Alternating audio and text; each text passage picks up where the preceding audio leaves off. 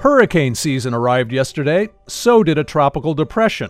Why are so many children in Florida nursing homes? And is Miami's new Latin American hero a leftist? Welcome to the South Florida Roundup. I'm your host, Tim Paget.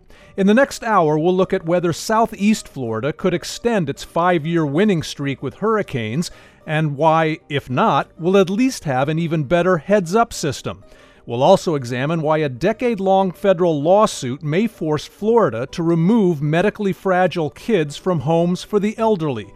And we'll discuss the modernizing effect Chile's young President Gabriel Boric may have on a movement that haunts South Florida, the Latin American left. All that coming right up after the news.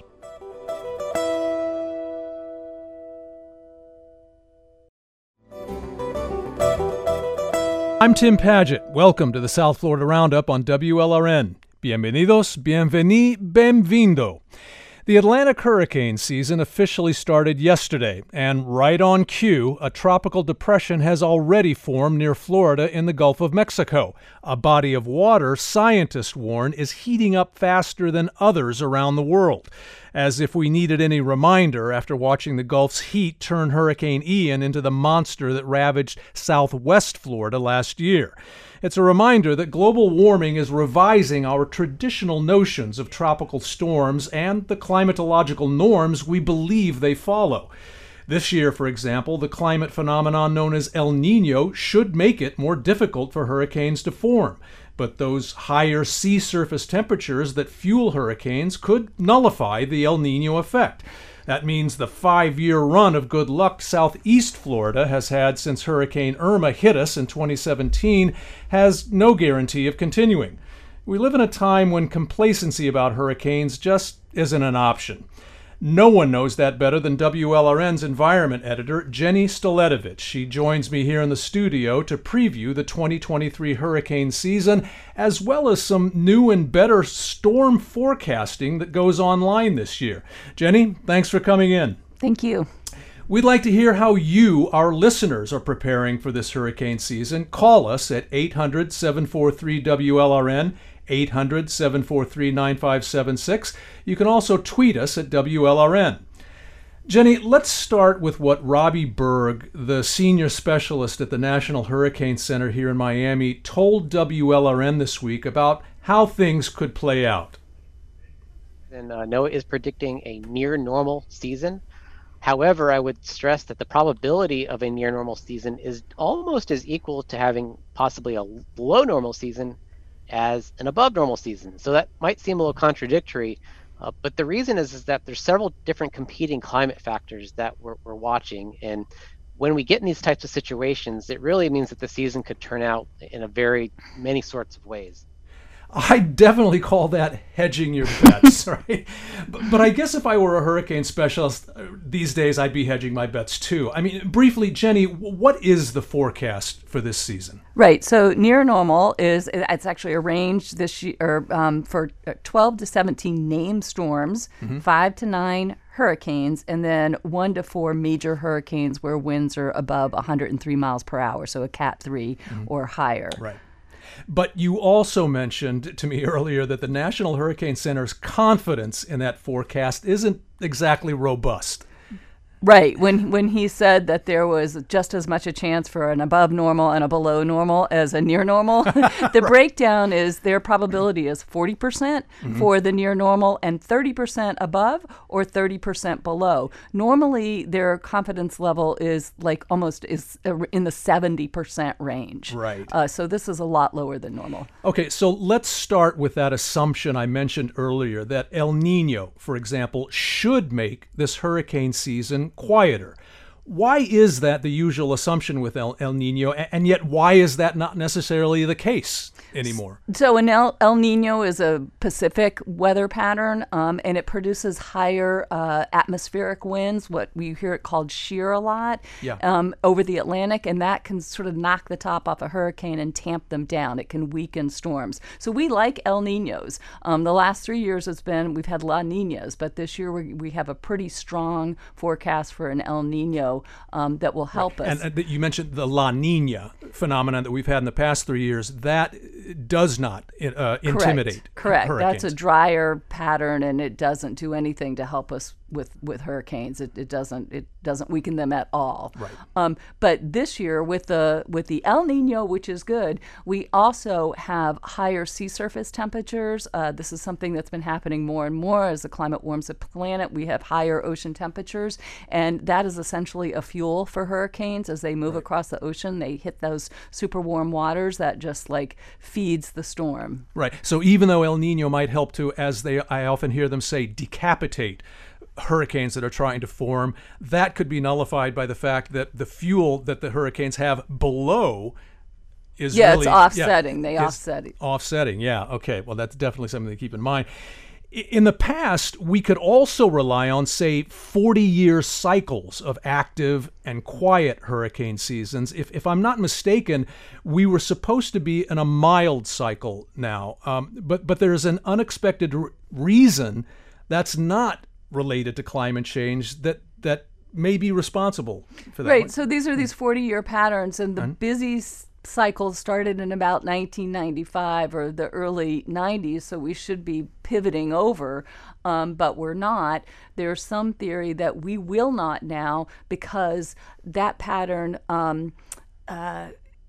because we've done basically the Earth was shadowed by air pollution. We've done a better. Sorry, I'm not explaining this very well, but because we have done a better job of controlling air pollution, we don't get that shading that causes the planet or fewer hurricanes. This oscillation, the 40-year cycle, was developed based on the period of hurricanes, which only goes back to the industrial revolution, basically. So what was not quite factored into that was what role pollution had. In the 70s, we started cleaning up pollution. Now we've done a much better job. So there are some scientists that theorize that we will not, that pattern is going to go so away. So ironically, that pollution was sort of blocking a lot of that solar radiation that would help make the sea temperatures higher and therefore generate hurricanes. And as you and I were discussing earlier, that's sort of akin to the same phenomenon we've talked about a lot in recent years about how dust from the Sahara Desert that gets into the atmosphere can do the same thing in terms of helping to block hurricane formation for us, right? Right, and dry out the atmosphere as well. But the dust and the shading is good for sea surface temperatures. Right. So in effect, the good job we've done at reducing air pollution has sort of then diminished that cycle that we used to be able to depend on in terms of active and then not so active hurricane season. So we'll put that in the category of no good deed goes unpunished. So would you say the simplest thing for us to do from now on is just treat every hurricane season equally then, meaning potentially active? Right. I mean, as the Hurricane Center and emergency managers always say, it only takes one, So busy or not, if you get one, you get one. The other thing that's happened is the average season is now under a different definition. In a couple of years ago, average amounted to 12 named storms. Now it's up to 14 named storms. Right. Mm-hmm. Yeah, so we'll be talking about that a little bit, but the bottom line is all of these sort of patterns and cycles and things that we used to just take for granted when it comes to hurricanes, we're really, climate change is just sort of forcing us to throw those out the window. Yeah. I mean, and the storms that we're getting are the impacts are more severe, right? So storm surge, is higher than it used to be, worse than it used to be. The rapid intensification, we've seen a lot of those storms where it just blows up off the coast and we don't have as much warning. So, yeah, I mean, it... As I said before, just no room anymore for being sort of complacent or to feel like we can take a breather. No. And also a factor is how crowded South Florida is now. So when it comes to evacuating, that's a whole nother level of hazard in a way. Like you have to prepare to evacuate in a way that you didn't have to 30 years ago. All right.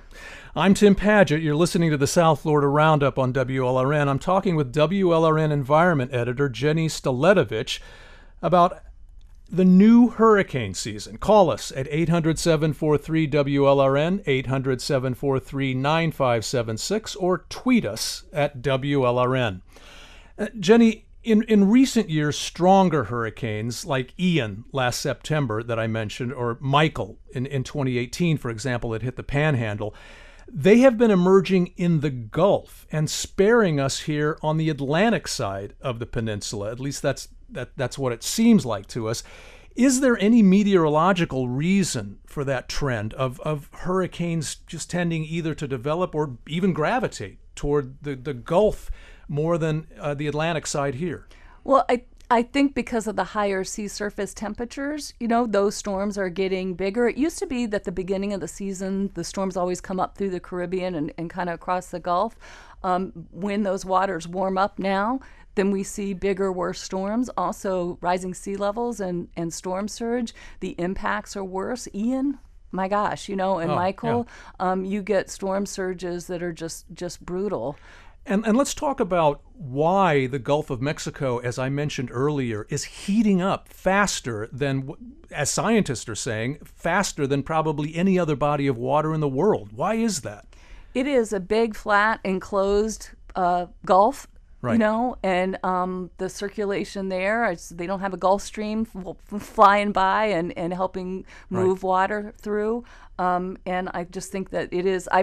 It's sort of like a boiling pot of water then, compared to other bodies of water, right? I think, big old frying pan. Yeah. I mean, when we talked about it earlier, I had mentioned a story I had done on some dolphin studies on mahi-mahi, and they're seeing the same thing where the higher ocean temperatures is also changing fish breeding patterns there. And that is a huge breadbasket when it comes to fisheries. I'm sorry, I'm getting off topic. No. But it's a huge area of concern because it's just a fishery for, a huge food supply for our country. Right, and you also mentioned that because the Gulf is so much hotter than perhaps other bodies of water, the hurricanes are lasting longer into the season there. Is that also a well, that's up the Atlantic coast. We'll see warmer waters are extending further north, so you'll see stronger storms up there. I think in the Gulf, what they are looking at now is how those currents move and the eddies that they spin off.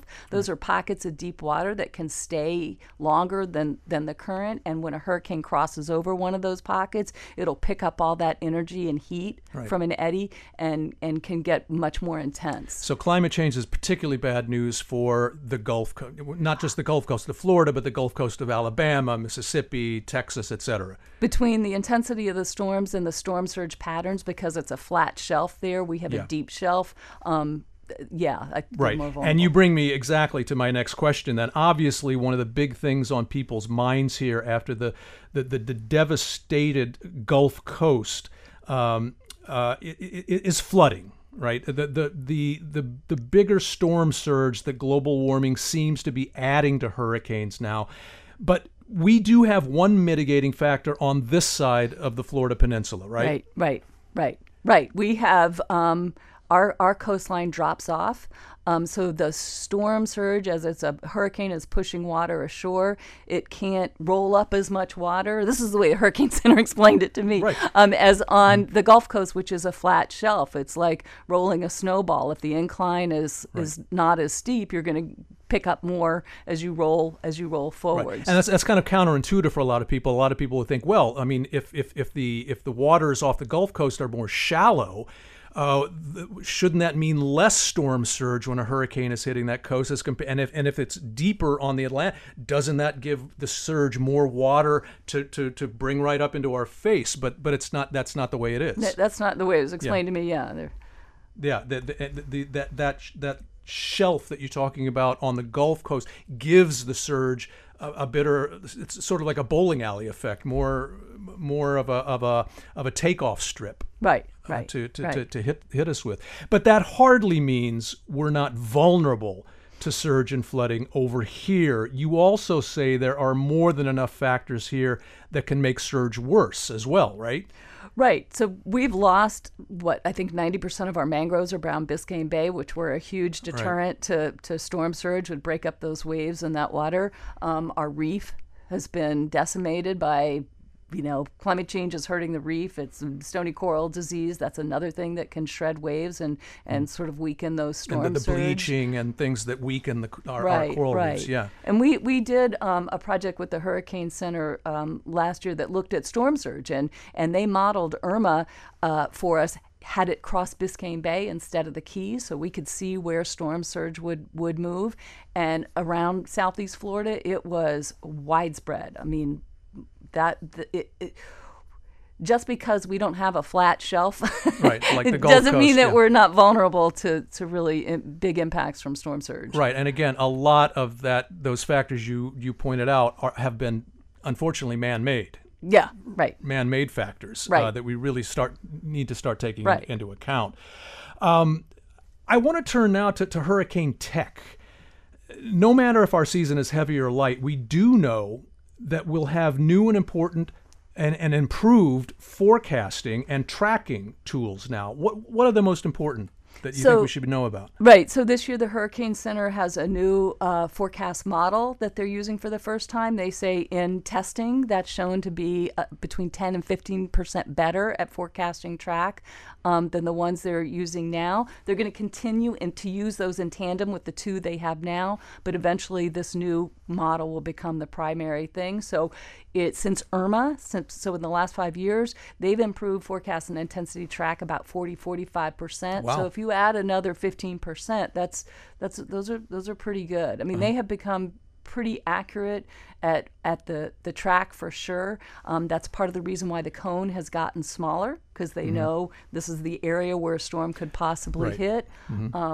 So yeah, that'll be a big thing. They also have better technology for drones. Right, you were mentioning drones and gliders, although gliders not meaning flying gliders, but swimming gliders, right? Right. These underwater gliders that are able to collect a lot of important data. When we talk about sea surface temperatures, hurricanes don't just pick up water from the surface. It goes. They can draw it from the bottom too. And the deeper that hot water is, the more of a supply. So the gliders can go deeper in the water and collect more information. So this will be more effective than those pods they used to drop from airplanes and try to get the heat data, the temperature data from those. The dropsons. The sawns, or something, as they call them. These underwater gliders then will be more effective at conveying what the sea temperatures are when hurricanes come around. Right. And they're also they have a network of buoys that they're expanding and improving the kind of information that the buoys get as well. And that does a good job, or is helpful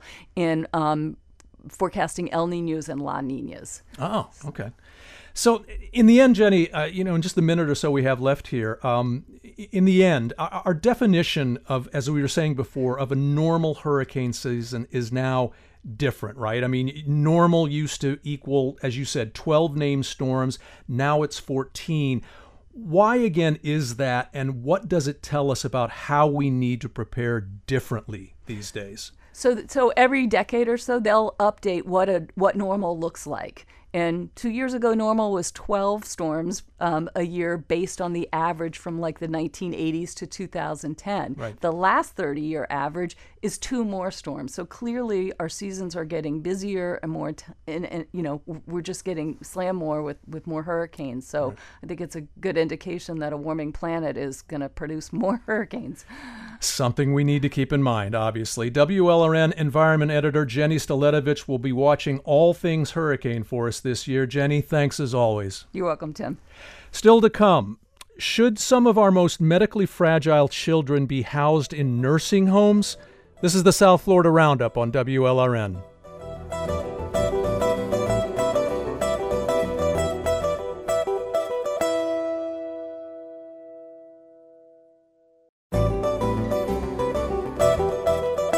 I'm Tim Padgett. Welcome back to the South Florida Roundup on WLRN. A decade ago, the federal government filed a civil rights lawsuit that is a poignant window into the debate about Florida's treatment of people with disabilities. In this case, almost 200 children with disabilities. The Justice Department accused the state of housing those kids in nursing homes instead of aiding their families with services that would allow them to keep the children in their own homes.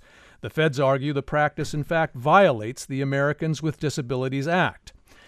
The suit finally went to trial last month, and a U.S. district judge now looks set to order Florida to remove these children from nursing homes in Broward and Pinellas counties.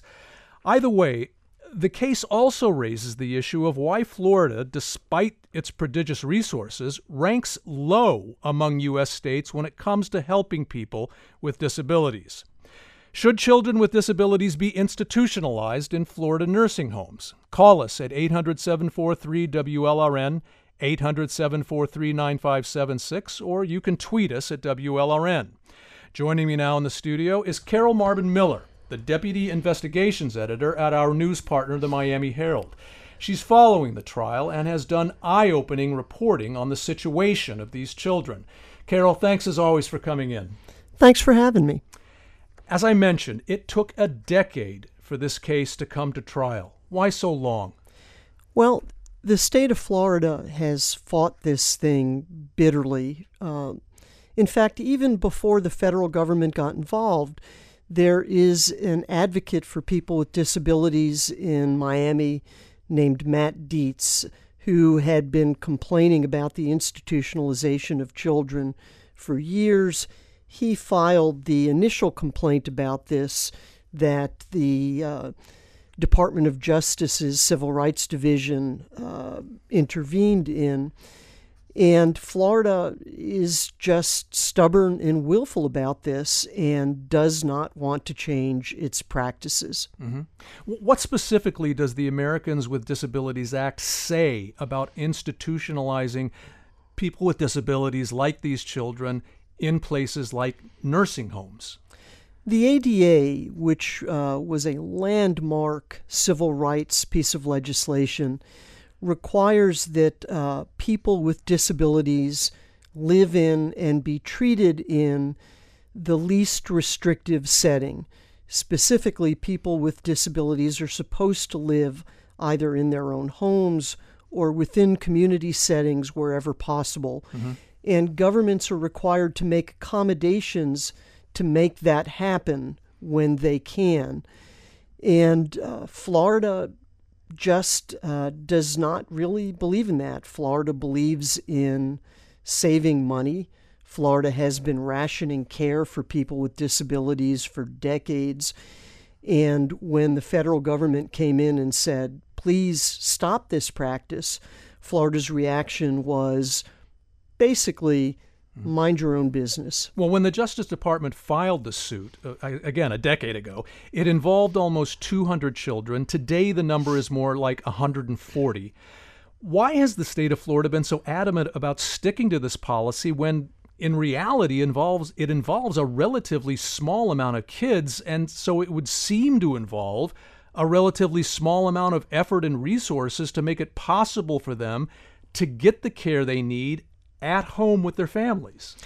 I think part of it is that state health administrators view this litigation, they view the involvement of the Justice Department as an affront to their sovereignty. In fact, in pleadings in this court case, Florida has said explicitly, this is an attack upon our sovereignty, and we should be able to administer our programs and disperse taxpayer money as we see fit. And while the state has been defending these practices, mostly what administrators are saying is, leave us alone, allow us to run our state departments as we would like to. What is life like for most of these children in these nursing homes, would you say? And I think that is, in some ways, the most offensive element of this policy, is that these are children.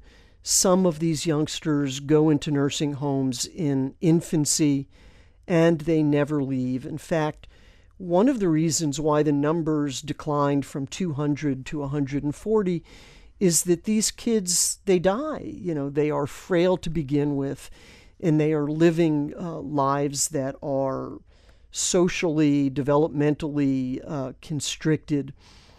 The reports that we have read suggest that some of these kids live in cribs or beds, that they seldom leave. Occasionally they get out of their cribs and they sit in wheelchairs, maybe in a hallway. They watch television. Right. A few of them have a full day of education. parents with whom we've spoken said, their kids' education consists of maybe 30 minutes to an hour a day. They do not have activities that are developmentally appropriate or stimulating. Right. Well, what has the state tried to do? Like the Kids Corner, it's established in one of these facilities, as it's called. What has the state tried to do to make their lives there more developmentally appropriate for kids? Nothing. Very darn little. Under state law, every child, even a child with significant disabilities, is entitled to a free public education. But again, when you speak with these parents and when you speak with advocates for these kids, they tell you that the free, appropriate education these kids receive consists of about 30 to 60 minutes a day. And I don't get the sense that the education is particularly rigorous. Children need to have stimulation in their lives. Right. They need to have enriching and developmentally appropriate activities. But so many of these kids get absolutely none of that. And you spoke with some parents who insist that if they just got the state help they need, they could make having the children at home with them work. They could. The biggest impediment to bringing these kids home is the lack of adequate in-home nursing care. Right. Some of these families are entitled to 20 hours a day of private duty nursing, but they can't access it. There are waiting lists for nurses. The nurses get better jobs and they leave. Yeah. There was a story that was related in one of the court files where a family finally was able to get their kid out of a nursing home, and the day that he was leaving, they had a goodbye party, and the family got out of the home into the parking lot, and they got a call saying the nurse quit before they even got the kid home. Yeah. And that is the biggest problem these families face, is getting money for and then accessing in-home nursing care. Now, in Florida's defense, you point out in your most recent article that an expert witness for the state insists that many of these particular children are, as you put it in the article, quote, too frail to live outside long-term care facilities like nursing homes, and so neurologically devastated that they are incapable of experiencing the joy or comfort of living with family.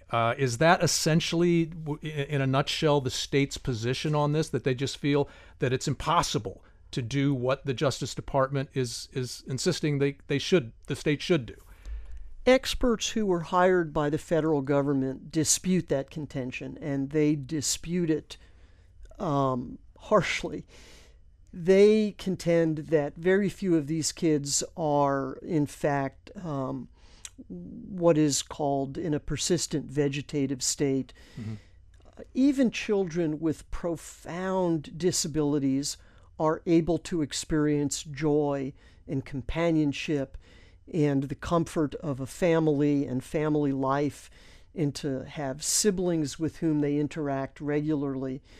The Miami Herald did a series of stories a year ago about a program for kids just like these called the Birth-Related Injury Compensation Association, NICA. And many of those kids are exactly like these kids. Mm-hmm. They are severely disabled. Some of them are bedbound. And yet, almost all, with the exception of only 2 or 3 families, all those kids live at home with their moms and their dads and their siblings, and they enjoy some semblance of family life, and they are surrounded by people who love them. And so we know, in fact, that it's possible to do that, because here you have a separate state agency that succeeds in doing that every single day. I'm Tim Padgett. This is the South Florida Roundup on WLRN. We're talking with Carol Marbin Miller about disabled children being housed in Florida nursing homes. Call us at 800-743-WLRN, 800-743-9576, or tweet us at WLRN. Now, Carol, you mentioned that expert witnesses for the Justice Department reject that idea that it's hopeless to think these children could be cared for, let alone thrive, at home with their families.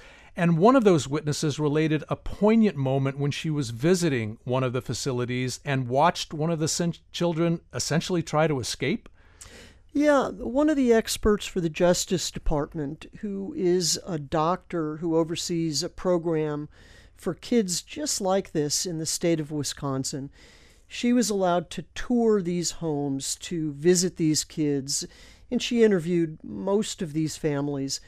She described an incident in which she had been touring one of the facilities, and a child in a crib saw this group of visitors walking through. And that child all of a sudden became very excited, and it was clear to her that he wanted to engage with the visitors, to interact with them, to socialize. Yeah. Mm-hmm. And one of the people giving the tour lowered the railing to the child's crib, and the child got out. And according to her, he was running to get to the door. And one of the people in the nursing homes grabbed him, put him back in the bed, put the rail back up.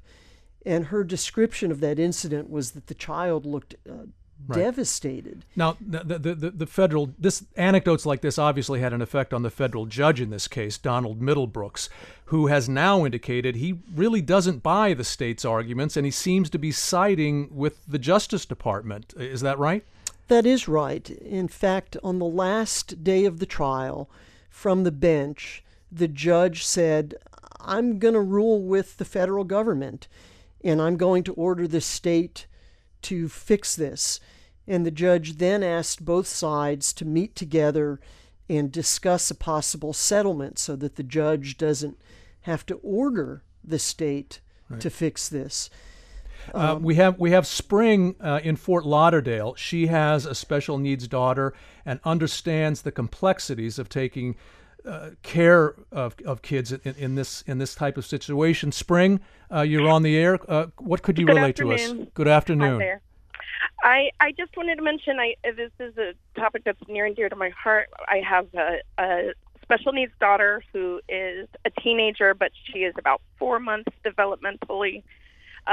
And it has been such a blessing to be able to have her at home with us, but it takes a lot of effort.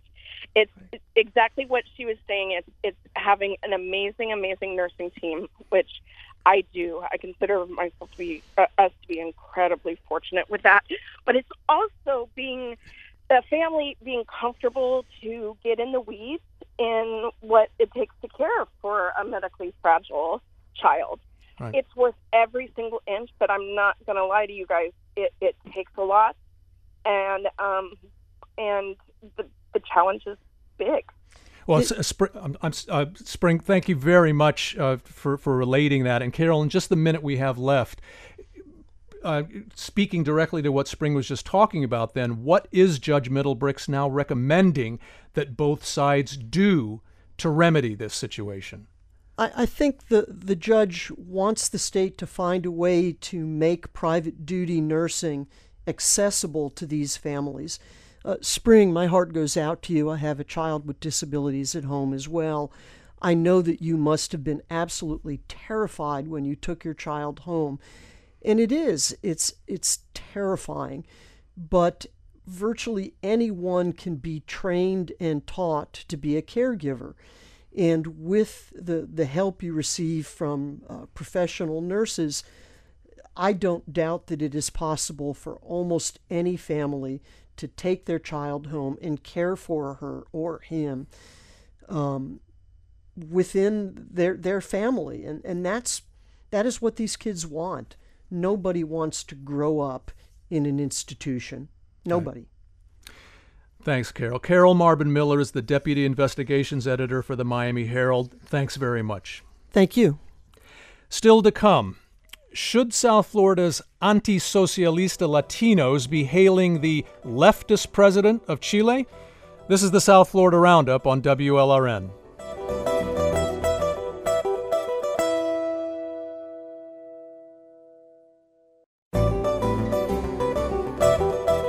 I'm Tim Padgett. Welcome back to the South Florida Roundup on WLRN.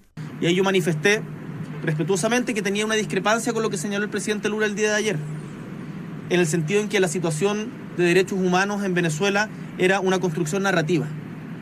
No es una construcción narrativa, es una realidad, es seria. That was Chilean President Gabriel Boric this week in Brasilia at the summit of South American heads of state, hosted by Brazilian President Luiz Inácio Lula da Silva. Both Boric and Lula are leftists, but while Lula is 77 years old, Boric is only 37 years old, and that made Boric's stunning rebuke of Lula especially meaningful. You see, at the summit, Lula had embraced dictatorial Venezuelan President Nicolás Maduro, who is a socialist. Maduro's human rights record is one of the worst in the hemisphere. But Lula said that was all just an unfair, quote, narrative concocted by the U.S. Boric stood up and said, it's not a narrative, it's a reality, and it's serious. Boric wasn't just slamming Lula, he was slamming all the old leftist leaders in Latin America who for so long have apologized for leftist dictatorships like Maduro's, or Castro's, or Chavez's, or Ortega's. And so I gotta ask, should all the anti-leftist Latinos here in South Florida now be reaching out to younger, more pragmatic, less hypocritical leftists in Latin America like Boric if they want to see socialismo go away there? Whether you're Latino or not, what do you think? Call us at 800-743-WLRN, 800-743-9576, or tweet us at WLRN. Joining me now is Anthony Pereira. He's director of Florida International University's Latin America and Caribbean Center. Tony, welcome. Welcome. Sorry, I'm saying welcome. Thank you, Tim. Thank you. Good afternoon. So this summit of South American presidents in Brazil was supposed to showcase President Lula as a leader of continental integration on issues like energy and crime, right? Didn't really turn out that way, did it? No, as you say, I think Lula, exaggerated quite a bit when he talked about these human rights abuses being a narrative. I think Boric was correct in pointing out that they weren't just a narrative. Lacalle Pou, as well, the president of Uruguay, said something similar. I mean, he's on the other side of the ideological spectrum. But I think it's very important when you're trying to promote a process of integration, which is what I think President Lula is trying to do, trying to get back to some sort of project of South American integration, that you don't sweep problems like human rights abuses under the rug. Right, really did backfire on him. Why did Lula, again, because this wasn't the first time he's done this, why did he make the glaring misstep of praising Maduro like this? And more importantly, why do the older leaders of the Latin American left like him keep insisting on defending dictators like Maduro just because they're fellow leftists? It might be partly generational, which what you implied in your lead there, that, there is a big difference in age between Boric and Lula. And Lula was a trade union leader under the dictatorship in Brazil in the late 1970s and early 1980s. He went to jail in the early 80s under the national security laws. Right. And I think at that time, he might have been romanticized regimes like the Cuban regime because they were enemies of his enemies. Right. That Cold War mentality. I think sometimes that mentality exists on the right as well. I mean, Bolsonaro, former president who went to former president of Brazil, Jair Bolsonaro. Yeah, and he graduated from the military academy in 78. So same generation. And he sometimes has that same mentality. The enemies of my enemies are the ones that I should be friends with. And I think Lula just hasn't, for some reason, outgrown that. And Boric, as you said, doesn't owe allegiance to these regimes. He doesn't feel that his brand of center leftism owes anything to these guys. And I think that's refreshing. And that's what a lot of young people want to hear. Not stuck in that 20th century mindset when Fidel Castro sort of lorded over, everything left in Latin America, obviously. Right. The Cuban Revolution cast a huge, shadow over the whole region. Right. So why do you think a younger leftist leader like Gabriel Boric decided to stand up on a major hemispheric stage like this and say, no, we can't keep doing this?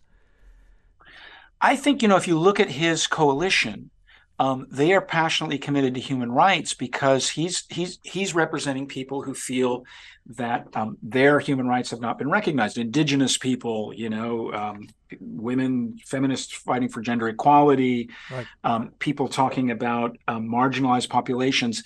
Mm-hmm. I think he looks at that old time hankering after these old time leftist regimes as a huge obstacle to what he's trying to do, and he's willing to jettison it. For some reason, Lula, I think there is a right. younger... And if I could just interject, you make a great point, because one of the things we have to understand about where Boric is coming from is that old style of radical leftism helped get a new constitution he was trying to get pushed through in Chile last year rejected by a vast majority of Chilean voters, right? I thought that was a good point you made in your article, Tim, that they overplayed their hand and that they used a kind of maximalism in the Constituent Assembly that ended up alienating a large part of the electorate. The Constituent Assembly that ended up drafting that new constitution that got rejected. Yeah. Yeah. And a majority of the people on that assembly were leftists. Yeah, and I think now what they've done is open the door to people like Jose Antonio Cast and people of a very different ideology, right-winger who want a very different constitution, who will probably, get a lot of those provisions that Boric and his followers wanted. So there's a degree of hubris there in sort of overplaying their hand and assuming that they can get the majority to go along with a fairly radical agenda. Right, and that was just more evidence for younger leftists like Boric that we just can't keep doing things in this old 20th century fashion if we're going to be viable with the 21st century Latin American electorate. I think you're right. His experience with the Constitution has made him especially sensitive to that fact. But I'm sorry. Go ahead. Sorry. Go ahead, Tim. No, sorry. But by standing up to more traditional leftists like Lula, and I should mention Mexican President Andrés López Obrador, who's busy praising Cuba's dictatorship these days, or Colombian President and former leftist guerrilla Gustavo Petro, who's insisting we shouldn't be so hard on Nicaraguan dictator Daniel Ortega, also of the left. Can we say Boric and his generation are trying to bring the Latin American left into the 21st century? I think so, and I think it's a very important project. And it reminds me of the parallels between Boric and some of the people in his coalition, and what you saw happen to the left in Europe with Europe, with the project of European integration. There was a moderation. A lot of the left parties in Europe had been old style class-based parties, socialist parties that were committed to nationalizing the means of production, or at least the commanding heights of the economies.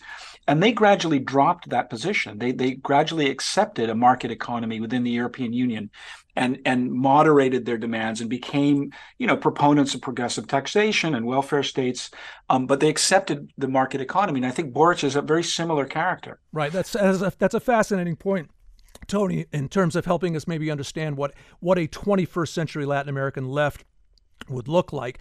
I'm Tim Padgett. This is the South Florida Roundup on WLRN. I'm talking with Anthony Pereira about the Latin American left and Gabriel Boric's mic drop in Brasilia this week.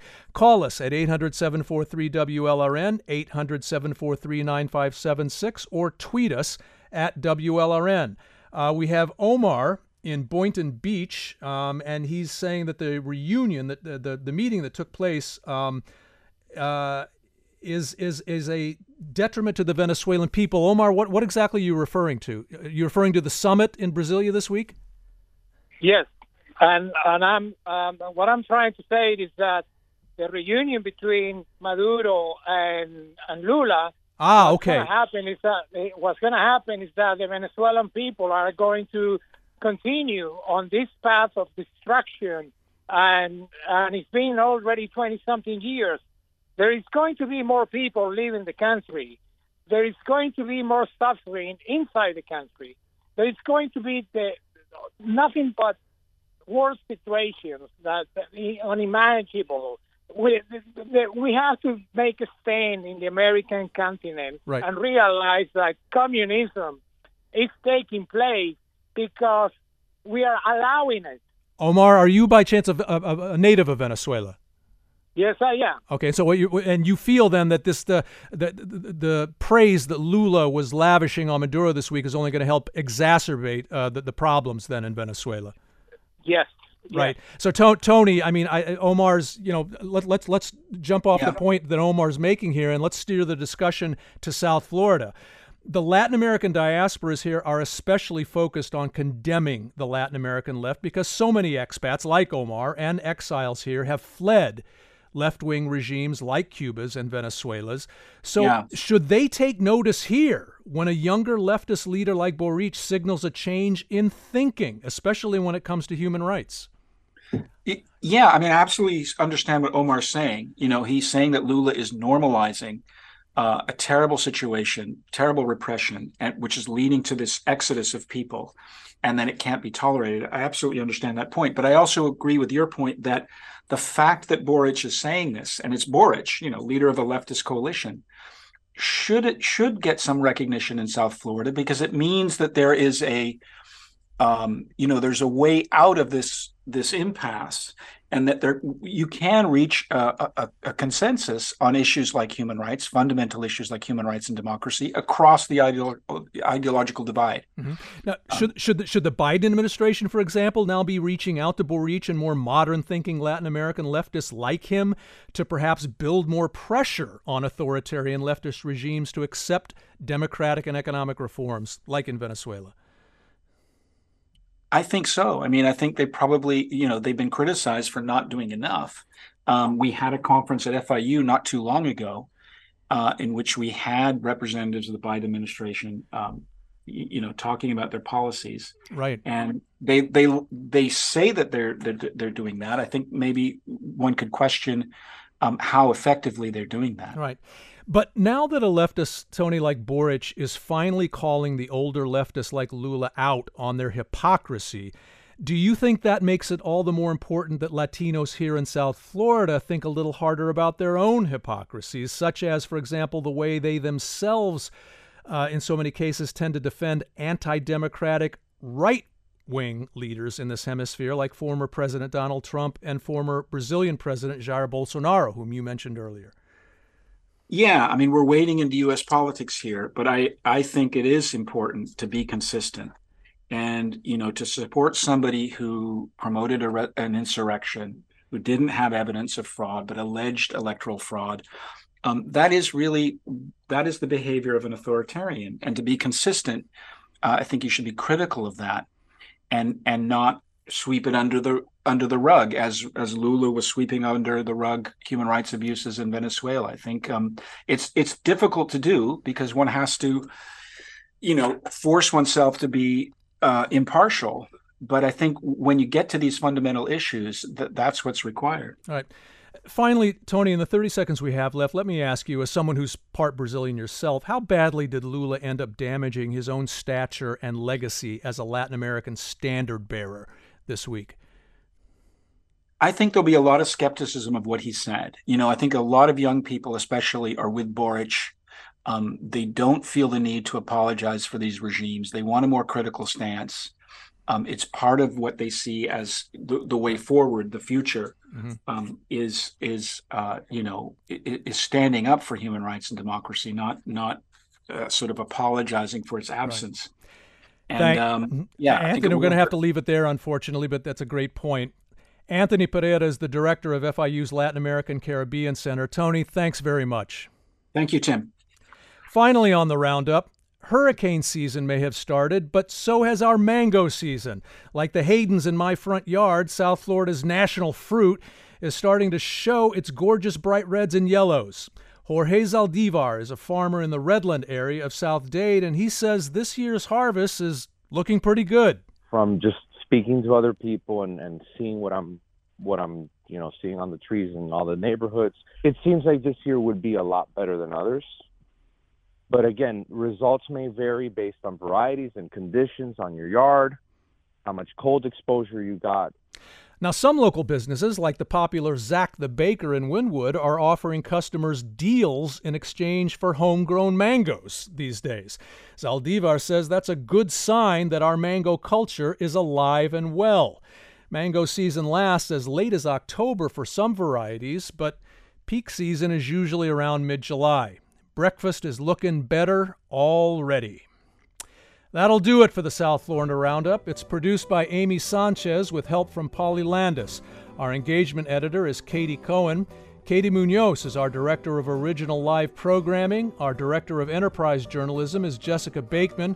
Mateo Sanchez is digital editor. Sergio Bustos is WLRN's vice president of news. The vice president of radio is Peter J. Merce. Richard Ives is the show's technical supervisor. Ariana Otero answered the phones. I'm Tim Padgett. Have a great weekend, and thanks for listening. Gracias, merci, obrigado.